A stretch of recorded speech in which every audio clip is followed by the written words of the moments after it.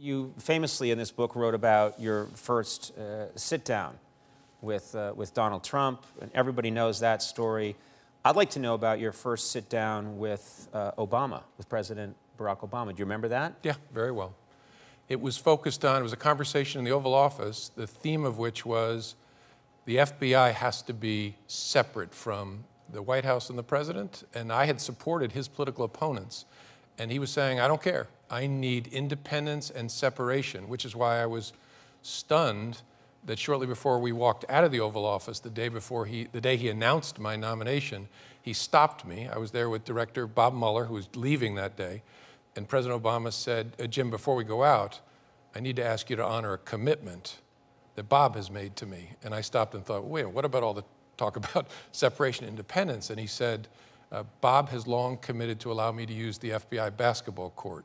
True story.